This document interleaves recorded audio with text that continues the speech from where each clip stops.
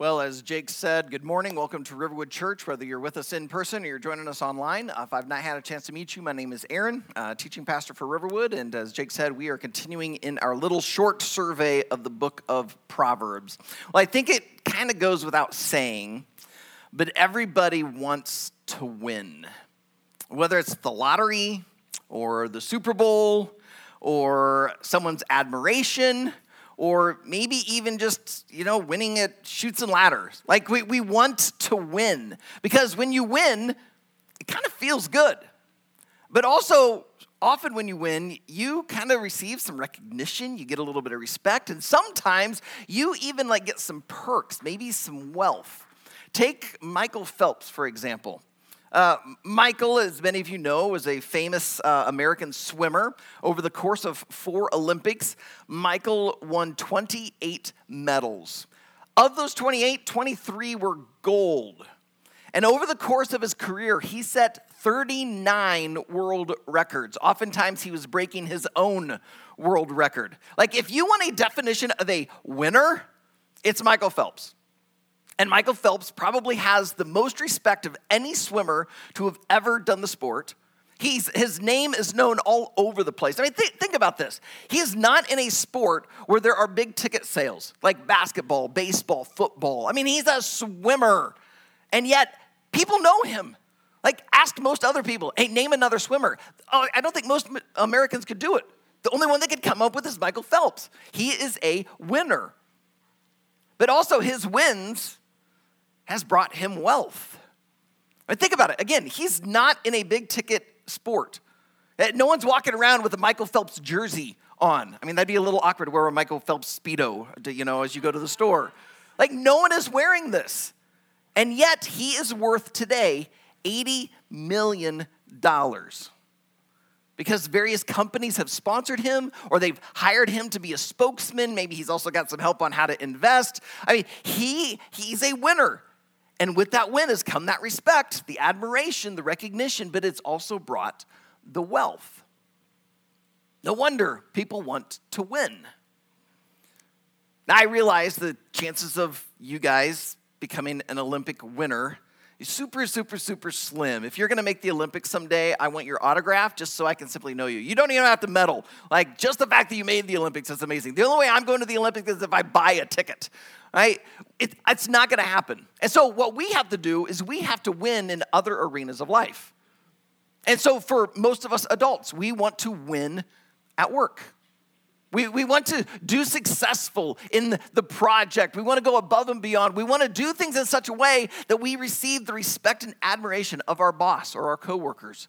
We want to do it in such a way that we're first for the promotion, that we will get the raise. Because when we get those things, we win. Others of us, we want to win in our hobbies. We want to land the big buck, to get the trophy fish, to achieve a certain level in Pokemon Go. I put that one in just for Jake and Grace. We want to set a PR in a half marathon. We want to achieve these great things because if you become really good at your hobby, if you become as an expert known in coin collecting or able to find the best camping spot, you start getting some recognition. You start getting some respect. People start turning to you, wanting some info, wanting some help. And sometimes when you get really good at a hobby, you get perks. Sometimes you get prizes, you get awards, you get wealth. But I would say that the area that most of us want to win in is life.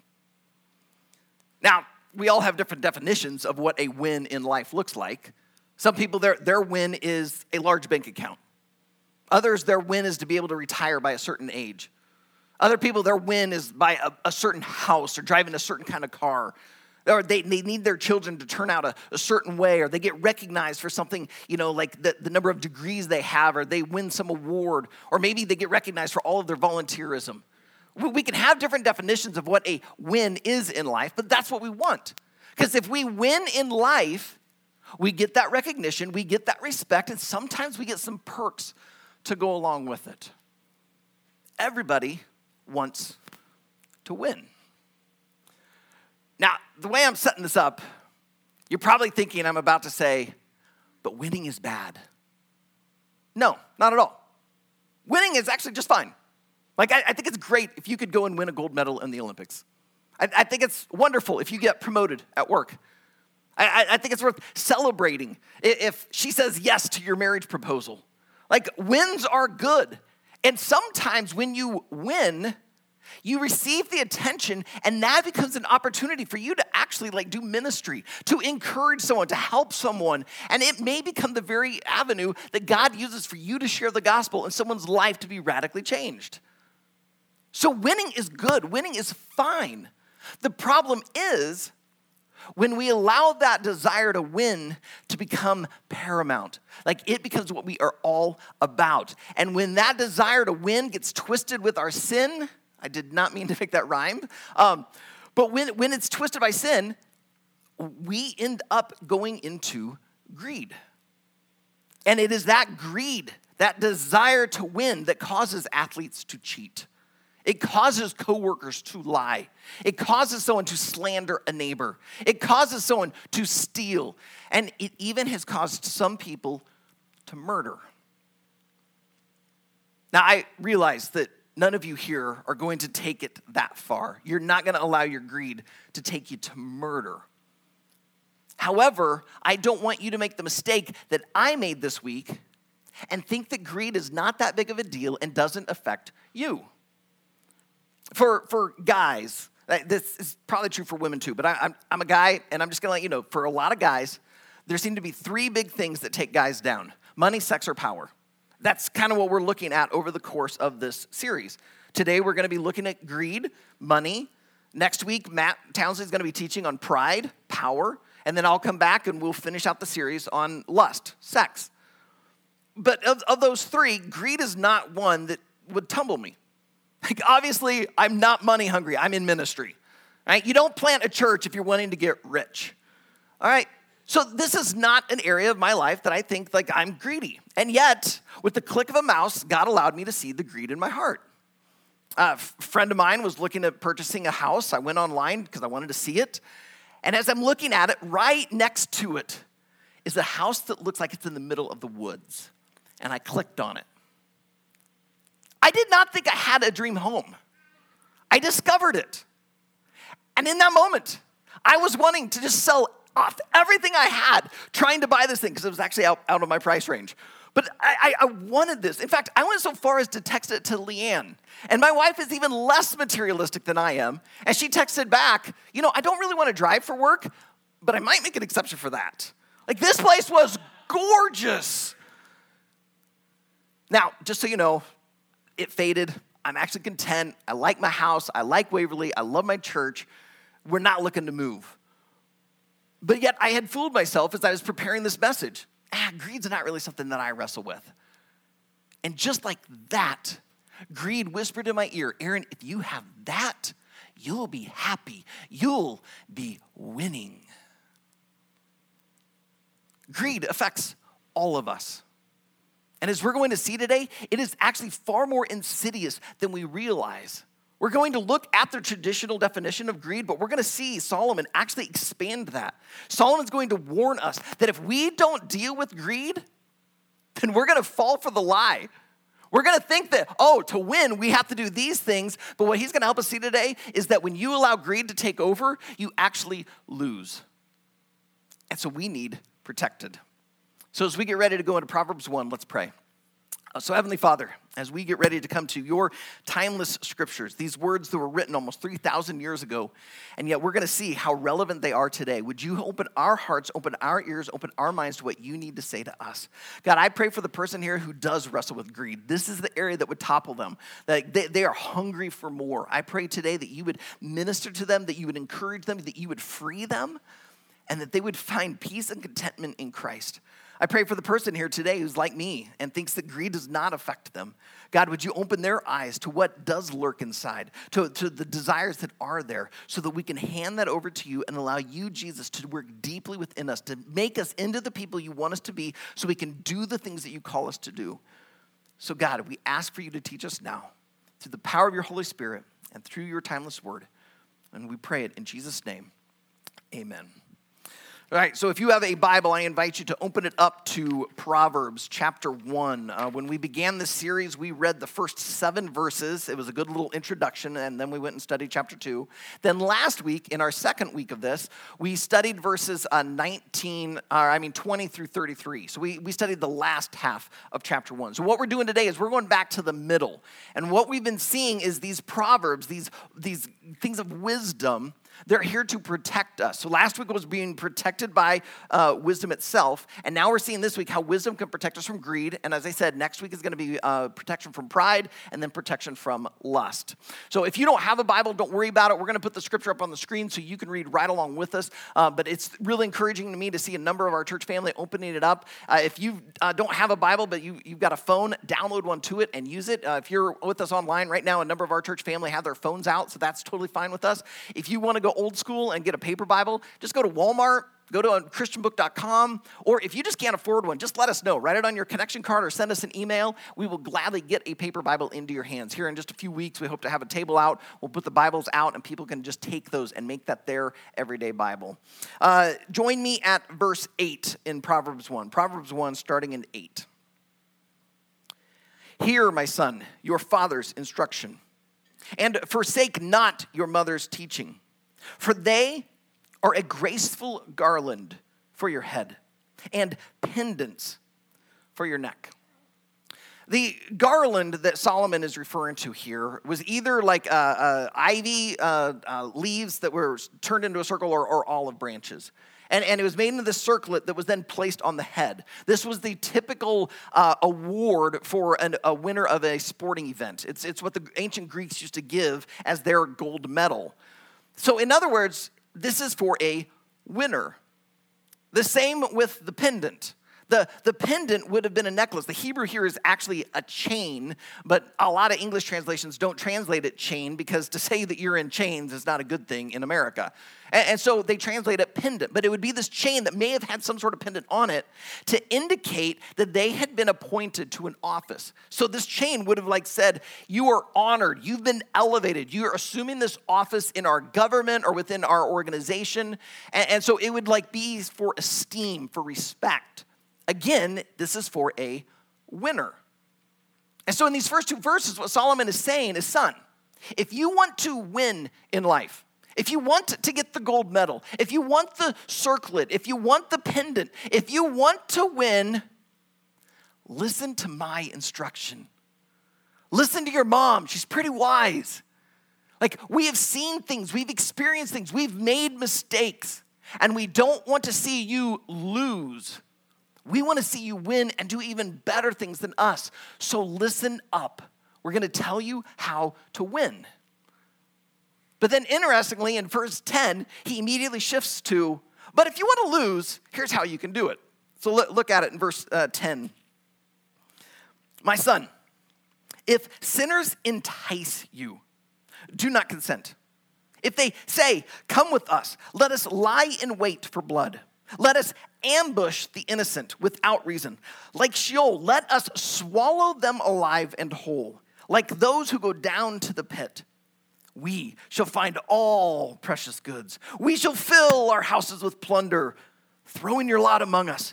We will have one purse. My son, do not walk in the way with them.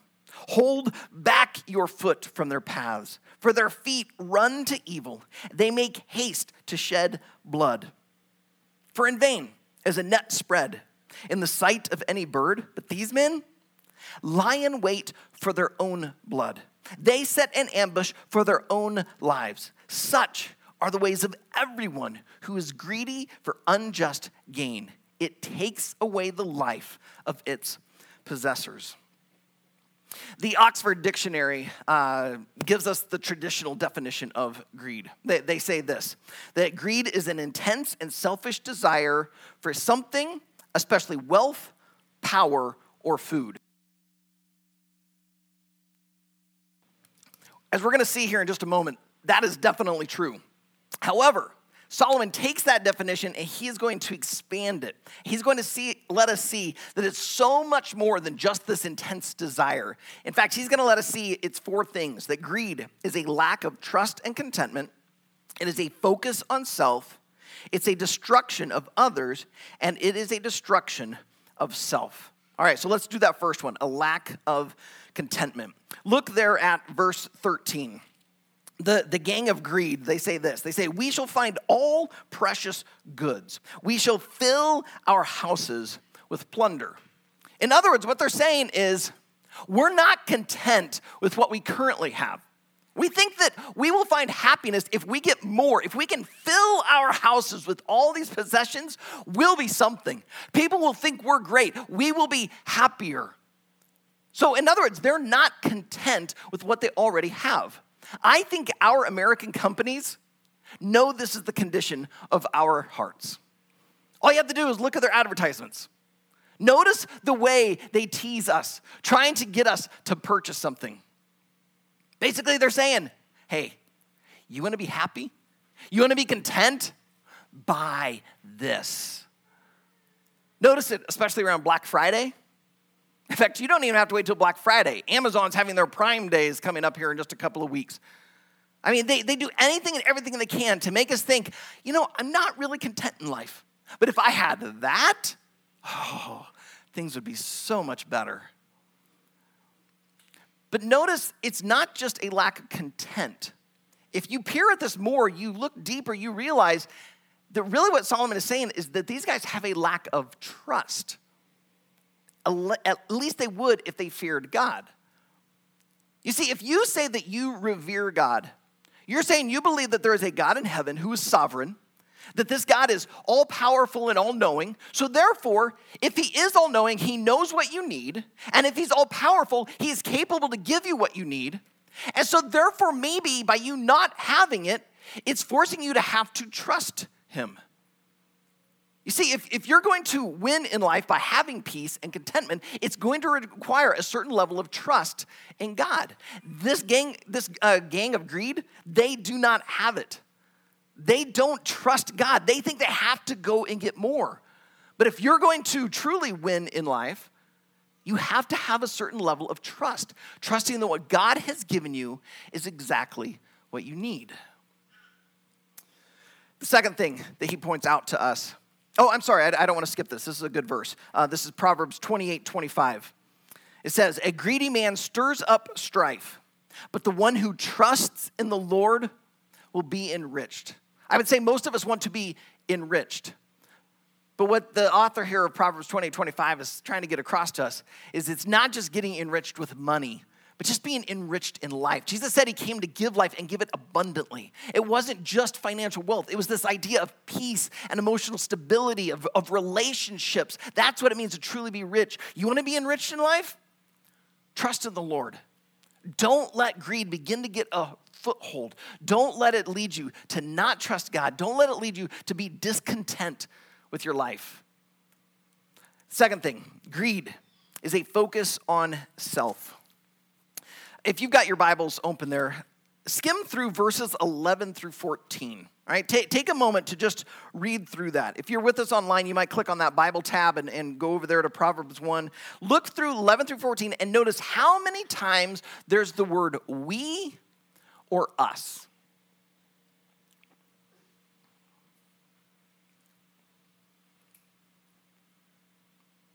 Now, depending on which Bible translation you have, you could add anywhere from 7 to 9. I'm using the English Standard Version today. It has it in there 9 times. I looked at the Net Bible as part of my study this week. It has it 7. The Holman Christian Standard had it 8. The reason that there's kind of a variousness is because the Hebrew does not specifically keep using the word we and us because it's inherent through the entire thing. In other words, what this greedy gang is saying is that it's all about me. It's about their stuff, their desires. It's all about you. So the other people don't matter. The only people matter in order to take their stuff. Like that's all it's about. It's all about me. That's where greed leads us. The problem is, if you say you're a Christian, you can't live this way. The word Christian means little Christ, which means you're supposed to be like Jesus. The way we say it here at Riverwood is we're going to love like Jesus loved and live like Jesus lived. Well, Jesus said In Mark 10:45, which we saw just a few weeks ago, he did not come to be served, but to serve and to give his life as a ransom for many. In other words, Jesus did not come down so that people could focus on him. He came and put the focus on others. He came to give. So if we're going to live like Jesus lived and love like Jesus loved, we have to be others focused and give to them and not look for what we can get and focus on ourselves.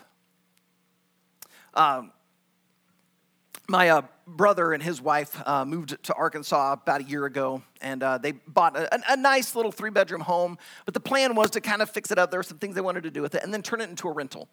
And they've just been keeping their eye open for a little larger 4-bedroom house that might have a few things, because my brother's starting his own home business, a home inspection business, so wanted a room to be kind of an office, and they've got a couple of dogs, and so they just needed a little more space.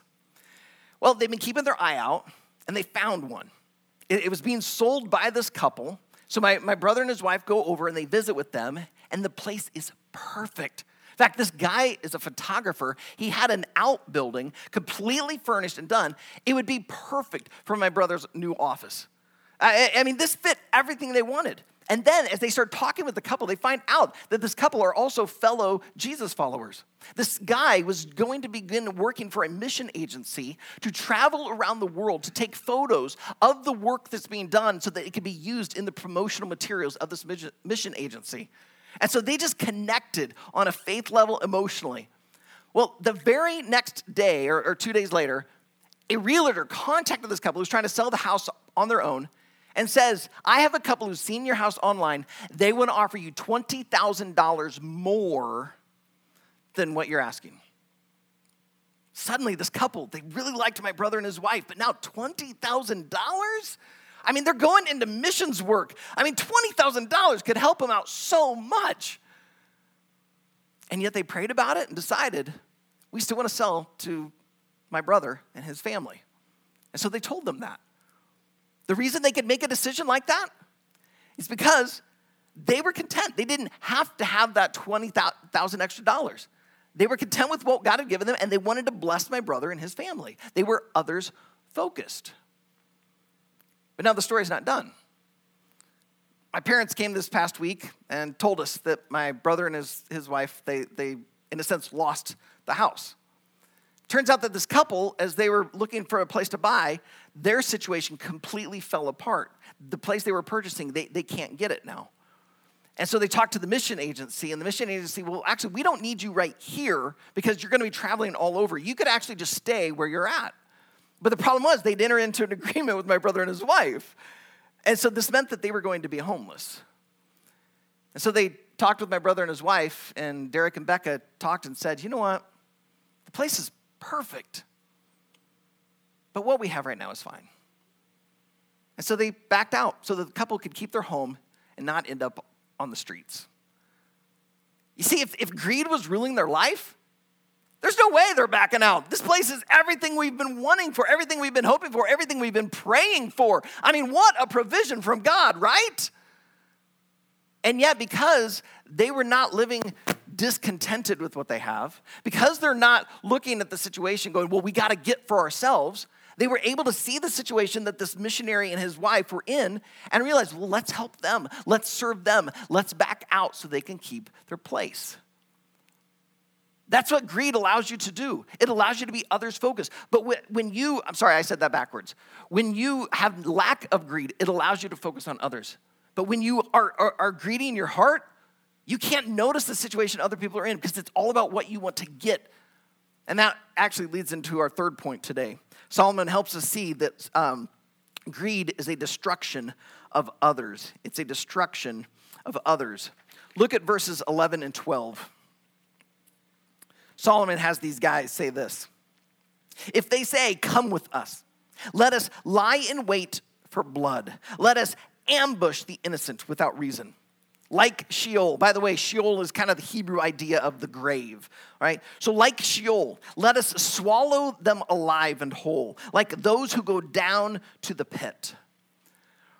These guys, they really don't care about anyone else. They only care about themselves.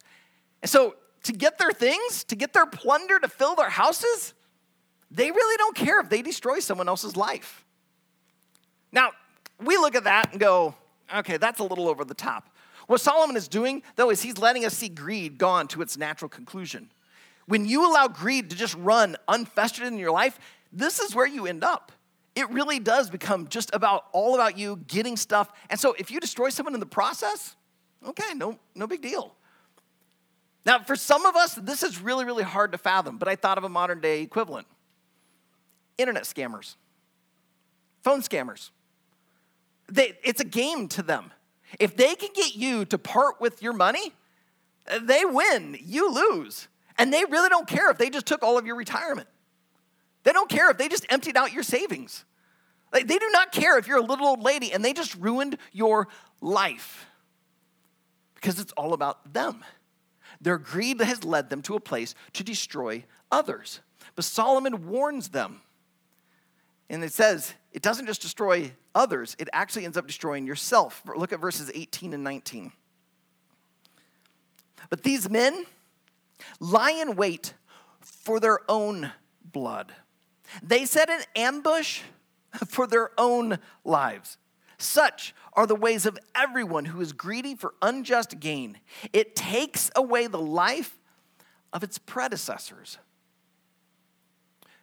We actually see those two verses in the news on a somewhat consistent basis. Think about it. How often do we hear about a politician, a business CEO, some like Hollywood mogul, some sports celebrity who looks like a winner? I mean, they have all the wealth. They seem to have all the respect. Their images are in the media. Everyone seems to like them. And then we find out that they actually cheated Wall Street, that they were bribing people to be quiet about certain activities, that they were manipulating and even abusing people verbally, sexually, physically, just to try to get what they want. And now as the news comes out, our cancel culture has kicked in and these guys tumble from grace. And no longer are they at the top who everyone loves and respects. Now they're at the bottom. These men have destroyed their lives. In their pursuit of greed, in their pursuit of everything, they didn't care who they ruined in the process. But what just happened was they ruined themselves. And now I want you to realize that Solomon wrote these words, these two verses, almost 3,000 years ago. And yet here we are in 2021, and we're still seeing it happen. And so what that makes me do is that I need to listen up to Solomon. Because I think I have bought somewhat into my culture's idea that, greed isn't that bad. I mean, it's just this intense desire for something. And yeah, I want a taco. Okay, big deal. But yet, when you let greed start to fester, you start seeing what Solomon's right. It is a cancer that will absolutely eat up your soul. This is why the New Testament, when they list some sins, they include greed. Like if you were to go out and ask someone, hey, what are some of the worst sins? Probably number one you'd hear is murder. Yeah, okay, that's pretty bad. You might hear someone say, well, theft. Yeah, that's pretty bad. If you're trying to get really religious, you might say blasphemy. Okay, yeah, that's kind of one of the big ones. But I don't think anyone would say greed. We just kind of put it down here. Yeah, greed's not great, but it's not as bad as murder. And yet when Jesus lists off the sins, what comes out of a sinful heart, right in there is greed. In fact, the Apostle Paul in Colossians 3:5, he calls greed, he uses the word covetousness, he calls it idolatry. You know what idolatry is? It's worshiping an idol. Idolatry is basically saying to God in heaven, the one true God, the only God, I'm knocking you off and I'm putting this in your place. It could be sports, it could be your spouse, it could be your children, it could be your job, it could be your bank account. I mean, it could be anything. And you put it in that spot and you worship it. But how is greed idolatry? Well, think about it. Most of you would say that you are Jesus followers. You've come today, you've connected with us to worship. So what do you do in worship? You give to God through song. You're giving him praise. You're giving God your attention by spending time learning in the Word. Here in a little while, we're going to give financially. We, in a sense, are giving God our lives. We're giving him our heart. And in the process, we're hoping that we are giving God joy. Well, what is greed? I think most of us would say that greed is taking. But think about it. When you take it, who are you giving it to? Self. And by having all these things and then looking like a winner, you're trying to get respect. You're trying to get the glory. You're trying to get joy. You're giving all these things to yourself. In other words, greed is the worship of self. And that is why God lists it right alongside some of the worst sins you could possibly think of. Because greed is saying, God, you're not enough. I'm knocking you off. I'm putting myself up there, and I'm going to get whatever I can to make me happy. This is why Solomon warns his son so strongly. And basically he's saying, son, you've got to protect yourself. So how do you do it? How do you protect yourself from greed? I think Solomon gives us a clue, verses 10 and 15.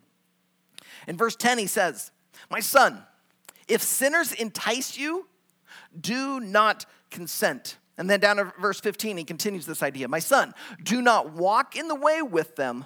Hold back your foot from their paths.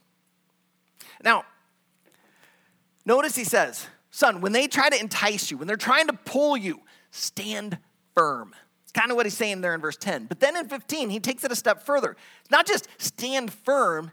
It's actually step back, like walk away, go the opposite direction. And so I think what we need to do is we need to look at, okay, so what was Solomon's definition of greed? And then how do we do the opposite? All right, so the first thing he pointed out to us was that, well, greed is a lack of contentment and trust. So I would say the first thing we need to do to protect ourselves is to pray. Simply pray that God would help you to be content with your house, to be content with your car, to be content with your job, to be content with your relationship status. Now, don't mishear me. I am not saying that you can't go and purchase a new house, that you can't purchase a new car, that if God works it out and your relationship status goes from single to married, I mean, all of that can be good. But what happens is when we don't live with contentment, we often jump into those things and we make big mistakes. We make huge financial mistakes. We make huge relational mistakes because we don't trust God enough and just say, I'm content here. But when you are content with what you currently have, when an opportunity comes, you know a change needs to be made. When an opportunity comes, you don't panic. You don't reach out and jump at the first thing that comes along because you can look at it and go, yeah, that's not the right thing. And you can let it pass because you're content. And when the next opportunity comes, you can look at it. No, that's not the right thing. And then one day, suddenly an opportunity comes and you go, that's it. That's the right thing. And you can make the move. And guess what? You'll find yourself content. You'll be trusting God. And he gets all the glory and joy. Because it isn't about you. It's about him and what he's provided. So I'd say pray. Just pray. Ask God to help you to be content. Ask him to help you to trust him. And in fact, as you pray, express thanks. Thank you, God, for my house. Thank you, God, for my job. Thank you, God, for what I do have. Help me not to constantly be looking for what I don't have. And thank you for what you have already provided. So first thing, pray. Second, we see that Solomon says that greed is a focus on self. So I would say the second thing we need to do is to give. Because when you give, your focus isn't on you. Your focus is on others. At Riverwood, we talk about giving your fist, your finances, your influence, your skills, and your time. These are things that we so often try to hold on to. And I think what God wants us to do is open up our hands and give them. So because money is often tied in with greed, give financially. Give into a GoFundMe campaign for someone who has medical bills. Give to an organization like Compassion International or International Justice Mission, organizations that are trying to take the gospel and help free people from whether it's poverty or enslavement or whatever. Or even give right here at Riverwood. We are on a mission to invite the spiritually disconnected to find and follow Jesus. Our eyesight is not on us. Our eyesight is outside this building onto others. So help us continue to be others focused, to be like Jesus, and to give ourselves into this mission. So give, but don't just give your money. Give your influence. Some of you need to give your influence to kids. You need to go and serve back in Kids Creek. This summer, you need to serve at the Waverly VBS. You need to give of yourself because right now, you could influence these kids far more than you realize. You need to use it for God's kingdom and God's glory. Some of you have skills. God has given you specific skills. How can you use those and be others-centered? Or time. That's the hardest one for me to give up. Life is so busy. And when someone's trying to ask for some of my time, my initial thought internally is no. So maybe you need to give some time. Maybe you need to walk across the street and give 30 minutes to that elderly person and just sit and talk with them. Maybe you need to go and volunteer at the food bank once a month. Maybe you need to go and serve at the end of this month at the Waverly Community meal. Give some time because it takes the focus off yourself and it helps you to shift it to others. But then Solomon warns us that greed, it leads us to destroy others, but ultimately it destroys ourselves. I think the best way to combat this is the gospel. When you look at Jesus and his work on the cross and the empty tomb, that helps you see Jesus did not come to destroy us. He came to enliven us. He came to give. And so if that's what Jesus does for us, if we're going to be little Christs, we need to go and live the same. We need to give our life into this. And so the gospel is to be our motivation to go. That means if you're not a follower of Jesus yet, your first step is to give your life to Jesus, to say it's all about him. Most people, when they realize the truth of the gospel, they mark the moment in prayer. They completely confess their sin, say, God, I realize my sin has kept me separated from you. I now give it all to you. So give your life to Christ. Here in just a moment, we're going to have a time of prayer and we're going to celebrate communion. Use that moment to give yourself to Jesus. But I'll realize a number of you connecting with us today, there was a time in your life where you made that decision. And yet right now you may realize greed has kind of crept up in my heart. You're realizing that you've not been trusting God. You haven't been content. Your thoughts swirl way too much around you. So where is God leading you? How do you need to apply the gospel? What is he saying to you? What do you need to give up? What do you need to take on? Where do you need to surrender? I'm going to be honest, I can't do it in my own strength and power.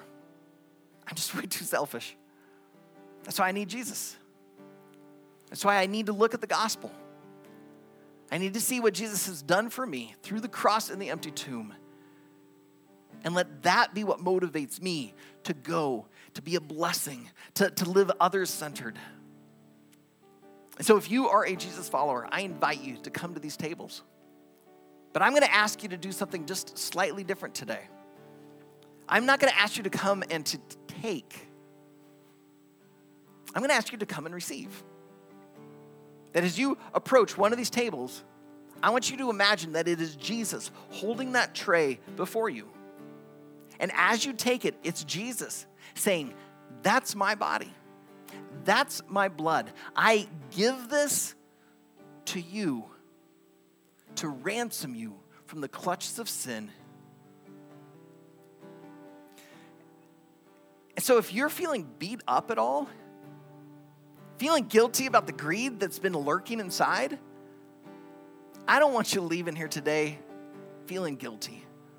I want you walking out of here freed. Because Jesus is allowing you to come to this. He's giving this to you. And he's not saying, don't touch it until you get these things cleaned up. He's saying, I give this to you so that I might clean you up. Jesus wants to free you of your greed. He doesn't want you worshiping yourself because he knows that if you're going to win in this life, it's going to be found in him. So may you come. May you receive. May you accept what Jesus has given to you. And may that help motivate you to go and live a life without greed. So Heavenly Father, as we come to these tables, would you work in our hearts and our minds? May we not come to this thinking we have to somehow be perfect before we can take these elements. We come and take these elements because you are perfect. You've already done everything that is needed and necessary. And so, God, I pray that this would just be a time of surrender, that this be a time of worship, that this be a time of giving our hearts and our lives to you so that you can do in us what you need to do, so that you can then do through us what you want to do. Because, God, there is a world that is deeply hurting out there, and we do not want to be like this gang of greed who makes it all about self and ends up destroying others and ourselves in the process. Instead, we want to be like Jesus, who gave himself completely. There was not a greedy bone in his body. And so, God, we pray that you would help us to be like Christ, that you would wash us through your Holy Spirit, that through the atonement, our sin is taken away and we become more like Jesus. So, God, fill us now. May we walk in the freedom of who you are. And may we do that by remembering, Jesus, what you did for us through the cross.